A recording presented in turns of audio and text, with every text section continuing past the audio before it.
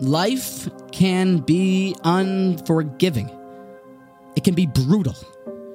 I pray, I hope, I wish that you are not struggling or suffering, but you and I both know that we don't make the rules, the Almighty does.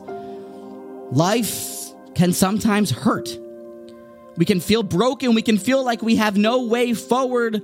If a person should feel anxious, should be suffering, anxiety, uncertainty, life should feel imperfect, like he wants more, like he's about to break and he cannot endure any longer, I beg that you listen to this open paragraph from Rambam. For my friends, I fear we have been robbed and fleeced of this basic principle, the way we should really view our life and its challenges. Listen to this. And as an introduction, I ask that you translate this verse. It's chapter 20, verse 17, Parshas Yisro. To give some introduction, there is a very exciting happening in the pasuk. The Torah has just been given. The Almighty has bestowed this great gift upon the Jewish people called Torah.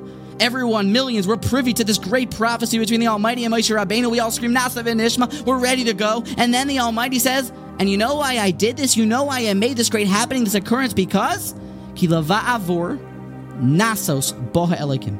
What does that mean? Nasos. God came to nasos you. Rashi tells us it means nes, a miracle. God wanted to make something miraculous happen for you.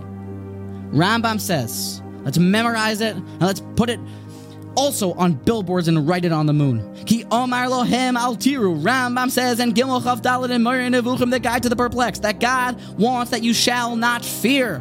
Ki ze asher ro'isem haya, that which you have seen here on this humble mountain.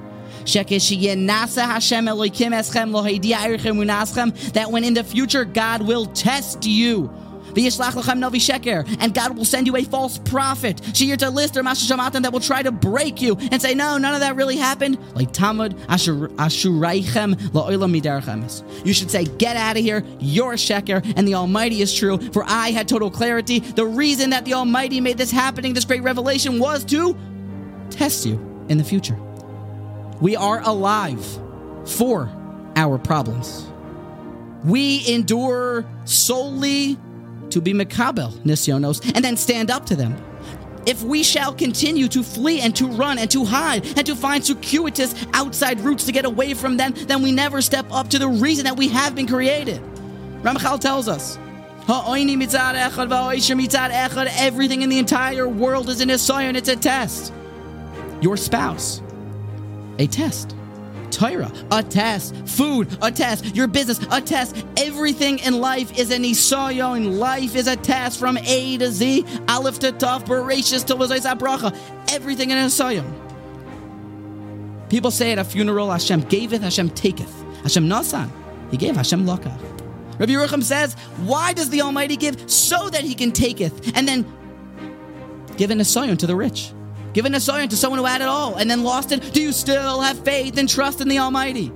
I ask, I beg, I hope that you will take these words of the Rambam, that you should duck your chin and point the crown of your skull up high, and you shall say, here I am, hineni, to take on life's nisyonos, to not take the circuitous, sidestepping, crossover, get out of trouble, get out of jail free car, but instead, endure.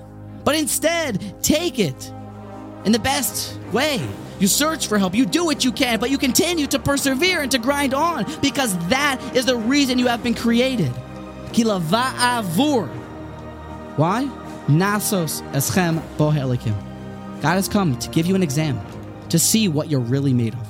So step up to the plate and start doing what you have come to this earth to do.